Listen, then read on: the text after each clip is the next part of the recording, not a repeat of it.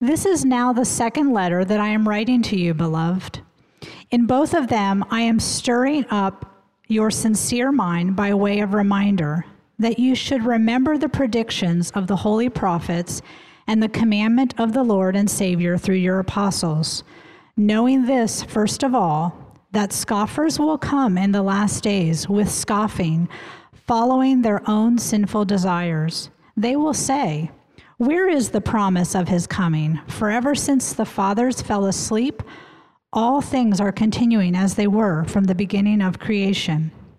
For they deliberately overlook this fact, that the heavens existed long ago, and the earth was formed out of water, and through water by the word of God, and that by means of these, the world that then existed was deluged with water and perished. But by the same word, the heavens and earth that now exist are stored up for fire, being kept until the day of judgment and destruction of the ungodly. But do not overlook this one fact, beloved, that with the Lord 1 day is as 1,000 years, and 1,000 years as 1 day. The Lord is not slow to fulfill his promise, as some count slowness, but is patient toward you, not wishing that any should perish, but that all should reach repentance. But the day of the Lord will come like a thief, and then the heavens will pass away with a roar, and the heavenly bodies will be burned up and dissolved, and the earth and the works that are done on it will be exposed. Since all these things are thus to be dissolved, what sort of people ought you to be in lives of holiness and godliness, waiting for and hastening the coming of the day of God, because of which the heavens will be set on fire and dissolved, and the heavenly bodies will melt as they burn? But according to his promise, we are waiting for new heavens and a new earth in which righteousness dwells. Therefore, beloved, since you are waiting for these, be diligent to be found by him without spot or blemish and at peace, and count the patience of our Lord as salvation, just as our beloved brother Paul also wrote to you, according to the wisdom given him, as he does in all his letters when he speaks in them of these matters. There are some things in them that are hard to understand, which the ignorant and unstable twist to their own destruction, as they do the other scriptures. You, therefore, beloved, knowing this beforehand, take care that you are not carried away with the error of lawless people and lose your own stability, but grow in the grace and knowledge of our Lord and Savior, Jesus Christ. To him be the glory, both now and to the day of eternity. Amen. Back in the 1970s, a book was written. It became the best-selling nonfiction book of the 1970s into the 80s. 28 million copies of the late, great Planet Earth were purchased. How many of you read that book? Raise your hand. Raise it up high. Don't be ashamed. Okay, very good, very good. A lot of us read that book. In that book, Hal Lindsey predicted in that one, in a follow-up book, that the Lord would return basically by December 31st, 1988. And of course, we knew from other things that he had written and others that the rapture was going to happen 7 years before that. So that meant 1981, when I was in high school, was a really big year. And New Year's Day 1982 was pretty disappointing to a lot of people. Dr. Lindsey, he spawned a whole genre of eschatological and prophecy-oriented books and novels and writings, and frankly, they created quite a bit of confusion within the body of Christ, especially in the evangelical church, maybe even in our church today, because I've talked with some of you. You know, our confusion, though, is different in some respects from the confusion that was in the churches of Asia Minor to whom Peter was writing this book to. Because men like Hal Lindsey, Tim LaHaye, and others who have written different books on this subject They are brothers in Christ. They believe the gospel. They love Jesus. They believe he died and was buried and rose again. And they believe in the necessity for confessing, repenting sin, and receiving him as Lord and Savior. It's just when it comes to this subject of eschatology, they come with a grid, and as they read certain verses, they can't help but end in a certain place. So for Dr. Lindsay, he came to the parable of the budding of the fig tree, and of course that meant the nation of Israel becoming a nation again in 1948, and Jesus said a generation would not pass away. So you add 40 years to 1948, and what do you come up with? 1988. Ergo, Jesus is coming back by the end of 1988. But these are good men. Unlike what was happening in Asia Minor, their confusion was very different because in their case, the confusion was the result of false teachers who had come into their churches, this group of churches throughout modern day Turkey, and they were denying the core truths of the gospel. They were casting doubt on the person and on the deity of Jesus Christ. These false teachers were teaching that he was not going to come back. We could not trust Jesus because he had not come back. He clearly was not God in the flesh, and therefore you could not trust Jesus. You could not trust his apostles and what they were saying. Certainly do not believe that what Peter and the other apostles were writing to them was the word of God. You can't trust that at all. Second coming itself was a fantasy and a myth, not the word of God. You can see why this would concern Peter. He knows that he is about to die. He's going to be facing the axe of the Roman executioner. He says in chapter 1, my time is short, and I'm writing to you specifically. He wants to build up the faith of these churches to help them to understand that the scriptures are the word of God, and that the message of Jesus and the message that the apostles have given them that reflect what Jesus taught them is the word of God, divinely inspired and trustworthy. They can build their lives upon it. He wants to establish this situation, this foundational truth in their lives because it was being shaken by these false teachers. He wants to address in this book the teachings of these men who were talking about what would happen next. And so he answers this question, especially in chapter 3. Chapter 2, Peter goes off on these false teachers. It's an enjoyable read. You ought to read it. It's not politically correct by any sense of the word by our modern day standards, and he just goes off on these guys. But in chapter 3, he addresses what they've been saying about what's to come, what's next. In the second half of the chapter, which we'll look at in a few moments, he addresses what's next for us at the individual level. But he begins by talking about our world. What's next for our world? Verse 1, he says, this is now the second letter that I'm writing to you, beloved. And many scholars think this is the second letter on this subject. Like Paul to the church at Corinth, he wrote numerous letters, of which we have 2. I'm writing to you, beloved, in both of them I am stirring up your sincere mind by way of reminder that you should remember the predictions of the holy prophets and the commandment of the Lord and Savior through your apostles. Peter's reminding them of something they have already been taught. They've already learned what's next for our world. So in verses 3 to 10, he reminds them of what he's already been teaching them, of what they should already know. And if you take those verses, you'll see that there's 2 primary themes that he develops. First, that there will be a growing opposition to the gospel and to the kingdom of God as it spreads throughout the world. In verses 3 to 7, he develops this. And then in verses 8 to 10, he speaks about how Jesus, despite this kind of opposition, will he will relentlessly carry out his divine plan no matter what the opposition is. In verse 3, he begins to lay out what that opposition and how that opposition manifests itself. He starts in verse 3 by talking about scoffing. Knowing this, first of all, that scoffers will come in the last days with scoffing. Literally, he says scoffing scoffers will come in the last days. That word scoffing, it's an act of ridicule. It's words and actions of derision that means to make fun of or to mock or to express a contemptible, sneering kind of skepticism.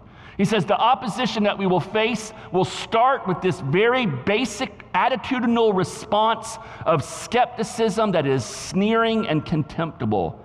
But those who are engaged in this, you see later in the verse, also find in their lives an increase in immorality and ungodliness. So this opposition starts with scoffing, but it also physically looks like immorality and ungodliness. These scoffing scoffers who will come in the last days following their own sinful desires. That sinful desires is a word that means a strong craving for something that is forbidden. A craving and a lust, a controlling lust for things that are inordinate and unnatural and illicit. We see this same word used earlier in chapter 2 when Peter is describing these false teachers. He says, these false teachers, those who indulge in the lust of defiling passion, that's our word epithumia, and despise authority. They're bold and willful. They do not tremble as they blaspheme the glorious ones. Paul uses it in Titus 3:3, for we ourselves were once foolish, disobedient, led astray, slaves to various passions and pleasures, passing our days in malice and envy, hated by others and hating one another. The sophisticated arguments, the high-sounding skepticism of these false teachers were really nothing more than a mask for their underlying sin and their desire to worship self. Church, we need to remember this. We need to understand this. When we hear someone casting aspersions, sneering and being skeptical of the Word of God, attacking it and demeaning the Scriptures, we need to look past their words and understand what is the underlying motive of their heart. Peter says, at its most basic understanding of it, it is that internal desire to indulge themselves and to sin and pursue sinful passions. And in order to do that, in order to indulge self and pursue sinful passions, you must demean and discount the Scriptures. You have to try to discredit it in order to rationalize that it's okay to do what you desire to do. This opposition, it takes the form of scoffing, of an increase in immorality and ungodliness. In verses 4-6, you see that it takes the form of a myopic materialism. Verse 4 says, they will say, where is the promise of his coming? For ever since the fathers fell asleep, all things are continuing as they were from the beginning of creation. Now understand, put yourself in the seat of what's taking place in these churches. These false teachers, they've come along and they've said, listen, you cannot trust anything that you've heard about Jesus, what the apostles have said. He's obviously not who he said he was, because after all, where is he? He promised to return, and he hasn't returned. How much more is that a thought in people's minds today? I mean, they were only 30, 40 years removed. We're almost 2,000 years removed. And so they had concluded that since he had not returned, he obviously was not God in the flesh. What they had been told by the apostles was obviously not true. You can't trust the words of Jesus. You can't trust the words of the apostles. So what can you trust? What you can trust, the teachers are saying, was what you see. The world around us. What has always been, what is predictable and knowable and we can put our faith in is the physical world. Science, we might say today, right? The laws that govern our universe and our world, these physical laws. Put your trust in these things, not what is supernatural, not what is being predicted and promised. Put your faith in laws that are predictable, that are physical, that are real, that are seen, that are absolute. And when you do this, it results in something. You realize that this is all there is to life, so get everything out of this life that you possibly can. You should live according to your desires. What you want is what you should get, because that is all there is. This world, that's it. It's all there is. And as you go back and you read chapter 2, it's very clear that these false teachers were as materialistic and secular as any atheistic scientist that lives in our world today. And Peter says in verse 5, but they deliberately overlook this fact. They have hardened their hearts. They ignore what is obvious right in front of them, that the heavens existed long ago, and the earth was formed out of water and through water by the word of God. It's foolish to doubt God's word. It's foolish to doubt God. You can trust him. You can trust the word of God, Peter says. All you need to do is look to the past. He created everything that we see, everything that the false teachers and the secularists point to as being absolute. Peter says he created these things out of the water. He brought actual dry land. Try that one on for size. How do you do that? You do it through the power of the Word of God. And that power of the Word of God is what not only created this world, it's also what governs this world, it's what sustains us on a daily basis. The Word of God. And this world that's governed by the Word of God, it has already done impossible things, Peter says. And if you need proof of that, if you really think that everything happens just the way it has always happened in the past, verse 6 says, by means of these, the water and the word of God, the world that then existed was deluged with water and perished. Everything doesn't happen the same way it's always happened. It may appear that way, but it's not true. Yes, we have laws that govern our normal working world that God has put in place, but church, these laws that we rely upon, they are upheld by the very word and power of God himself. And God at any moment in time, as he desires, can step into our time, our space, and he can supersede any of the natural laws that he so desires. He can do this solely through the power of his word, because he is the absolute creator God. Amen. And he's done it in the past. He superseded physical laws of creation. He stepped in. He judged the world with a destructive flood of water. And listen, science is a good thing.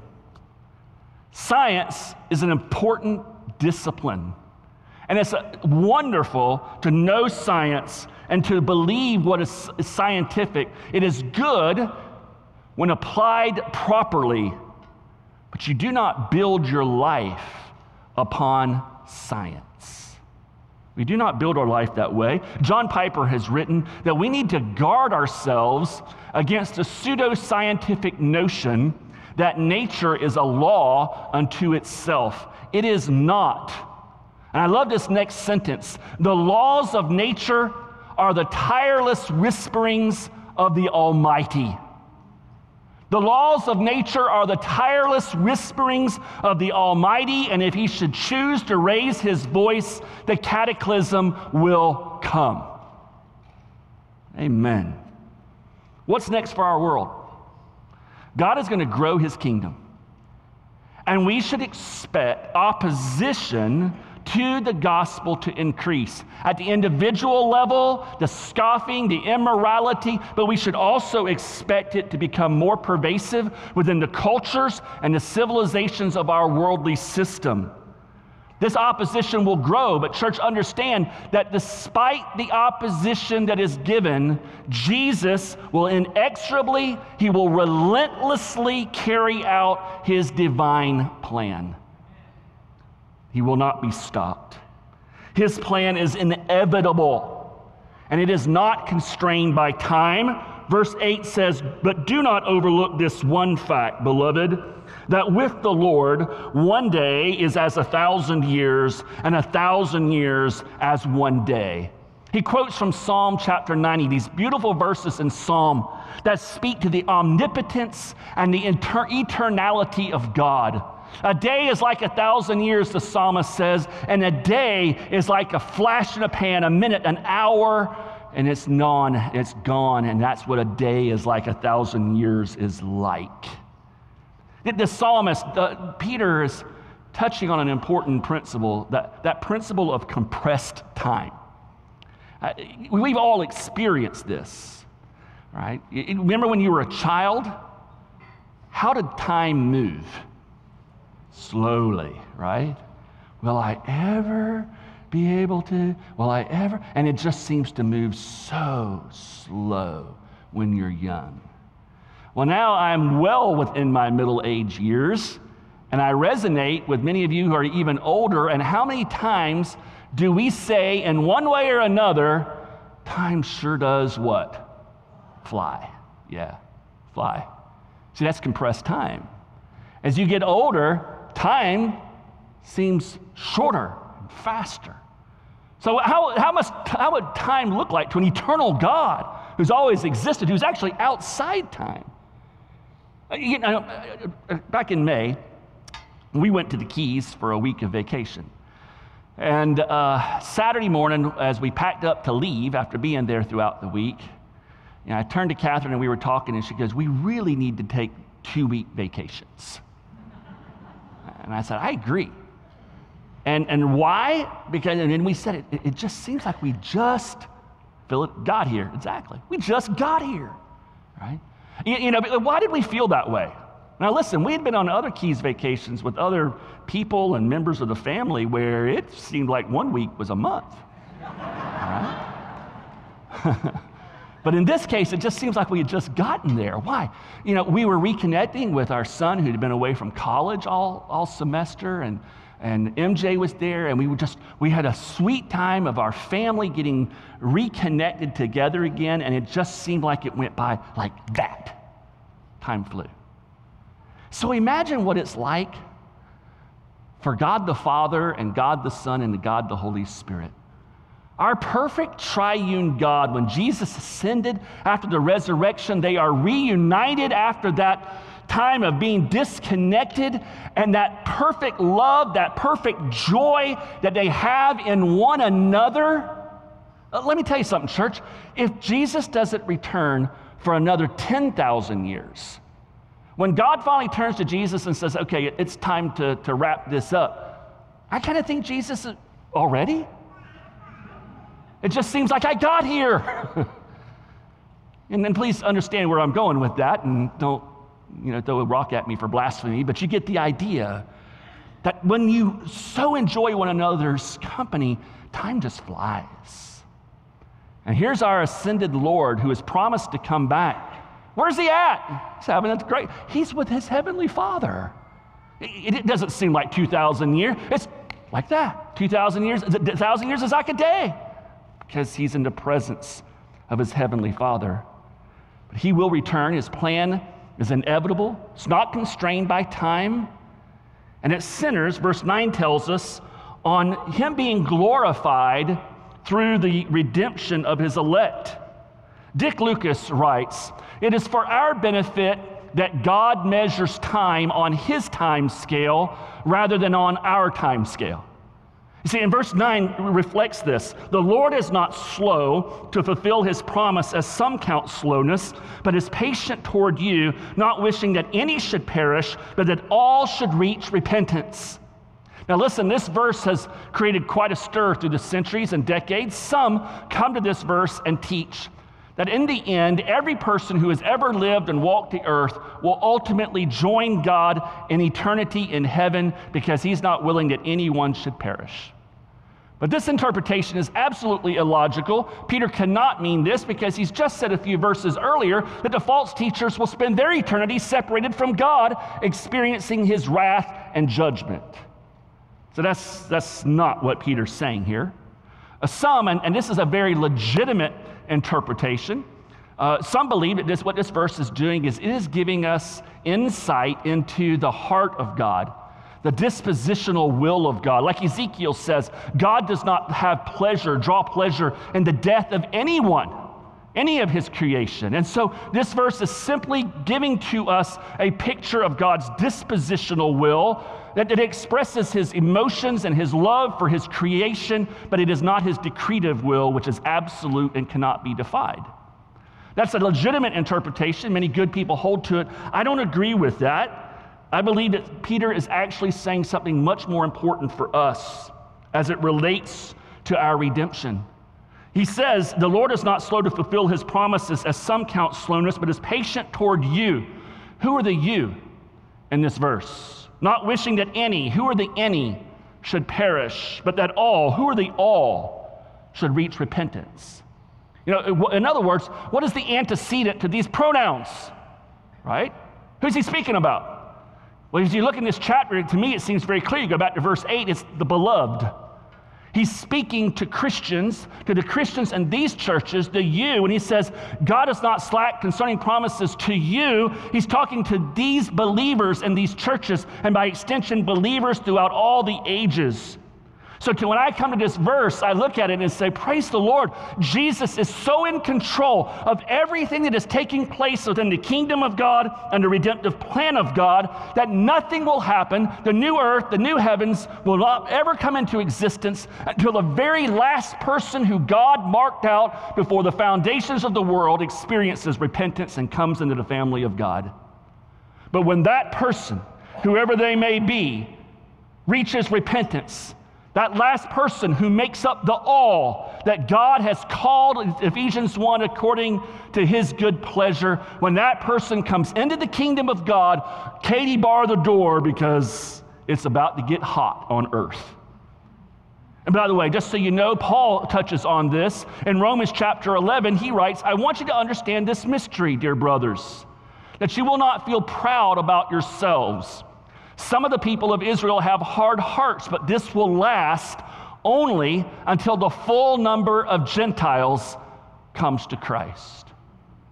When Jesus sees that last person come to Christ, his divine redemptive plan concludes with him making all things new. The day of the Lord will come, verse 10 says, like a thief, and then the heavens will pass away with a roar, and the heavenly bodies will be burned up and dissolved, and the earth and the works that are done on it will be exposed. What's next for our world? What should we be anticipating? When you look at it from the big picture, as God's kingdom grows, opposition to that kingdom is going to grow. However, God's plan, it will go forward. And Jesus will secure the salvation of everyone for whom he has died, and then he will return.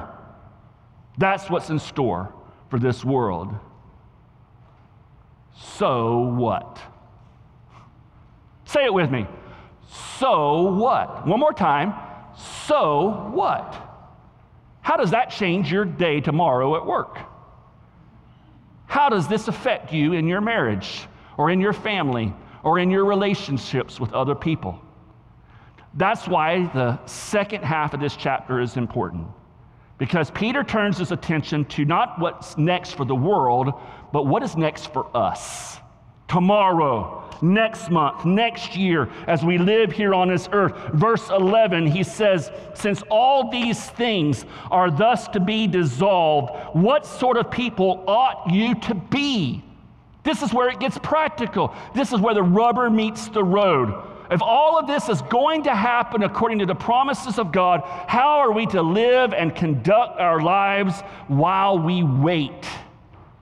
And so from these final verses, I think there's two words that I want you to write down or underline in the passage.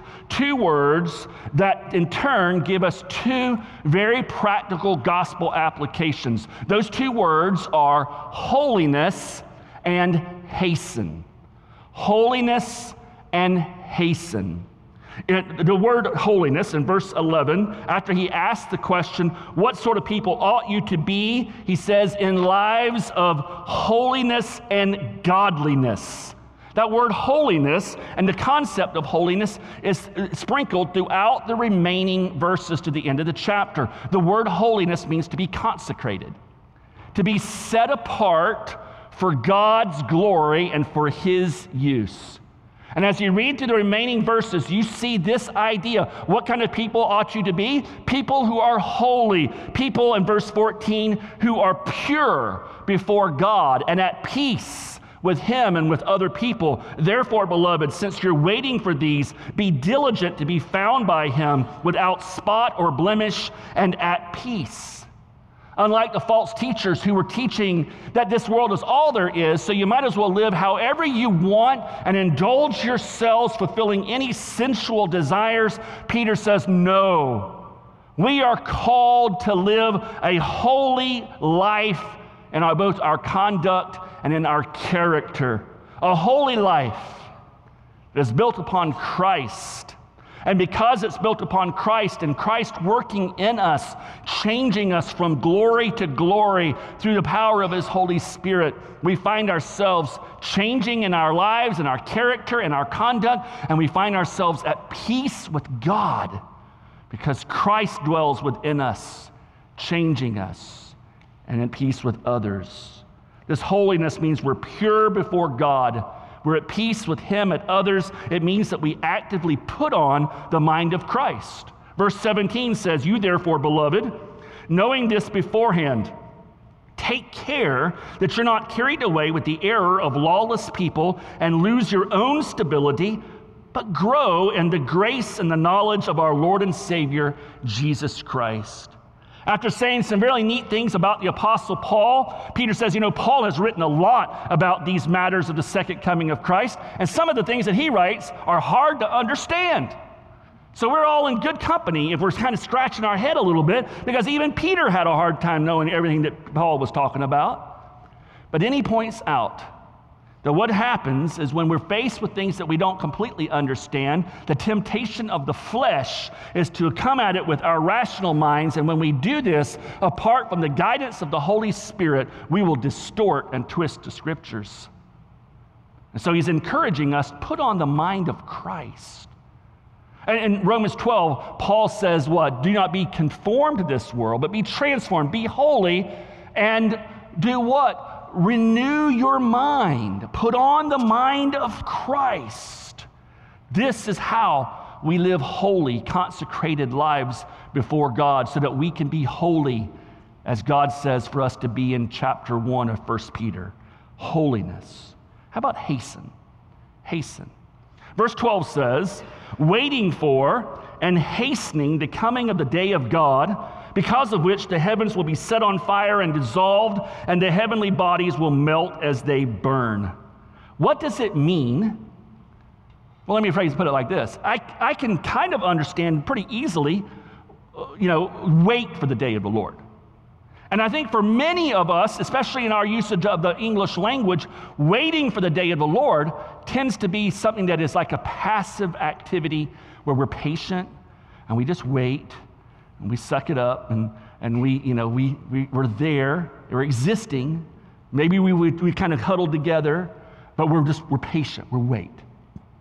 But this is not what Peter is getting at. He says waiting for and hastening. That word hasten is important. It comes from a Greek word, spudo, like speed or speedo, which is a picture I don't want it really in my head right now. Right? Hasten, right? It means to cause something to happen or come into being by exercising special effort. So connect those dots. Peter is saying, as we wait for the day of the Lord, we are to do everything that we can to hurry it up, to bring it about as soon as possible, literally, to cause it to happen. How can we do that? I mean, after all, we don't even know. Jesus says no man can know the day and the hour upon which He will return. How do we hasten it? How is this possible? What does He mean here? I think verse 12 is important because verse 12 reminds us of what is the ultimate plan of God. What is that ultimate plan? It is to restore everything, to make all things new. And so we are to hasten this restoration of the world, this renewal of the world. This is not a call, by the way, for radical militant activity. This is a call for us to bring into our world right now the restoration that comes through the gospel of Jesus Christ. We hasten that day by working for his glory, by seeking to restore and to reconcile our friends, our neighbors, our loved ones with their Creator and their Lord. It happens when we seek the peace of the city to bring reconciliation and restoration into our world through the power of the gospel. Church, the book of Revelation is full of visions, and many of them are hard to understand, but one theme that is repeated throughout the book of Revelation at different points, the vision is of the church and of the people of God at eternity coming before the throne of God. And when you look at those visions and a picture of what will be, those crowds before the throne of God are not tiny crowds. It's not like in eternity God's going to turn to Jesus and say, well, at least we got a few. No, when you look at the visions of Revelation, the size of the crowds falling on their face, worshiping the Lamb and him who sits upon the throne are as innumerable as the sands of the sea and the stars in the sky. These crowds are huge. It's a picture of a large crowd. And so in light of Christ's return, Peter's saying we aren't to hunker down and protect ourselves and withdraw and occasionally, throw a gospel hand grenade into the middle of the culture and see what blows up. No, we're to hasten today. What's next for us?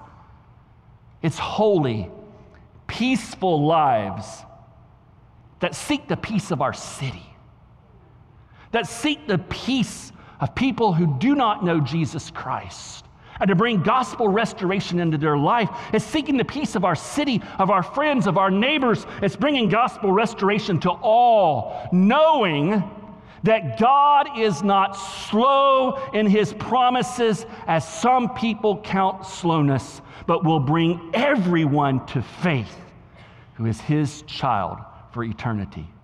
What an honor it is for us to be able to participate in a sure and certain work that God says, I will bring this to pass. Take it to the bank. Let's pray. Father, thank you for this promise. Thank you for redeeming us and giving us this opportunity to work with you to see this world restored. Lord, I pray for the one who may be here this morning as they hear this message about what is to come, and some of it is grim as you think about standing before you as judge, not knowing Christ as Savior. Lord, I pray for that individual, as Andrea prayed earlier before the message, that the words of your scripture will find a place in their heart, that you will grow it, that you will bring conviction, and that you will bring salvation and redemption to one who's here even this morning. Lord, help us as a church to be a church that is energized for the future. Not hunkered down, withdrawn, sour, pessimistic, dour, defeated, discouraged, despairing Christians that nobody wants to be around. But Lord, Christians who understand how absolutely in control of everything you are. And this frees us to serve and to proclaim the goodness that only comes through Jesus Christ. It's for his glory and for the good of the people of this city that I pray. Amen.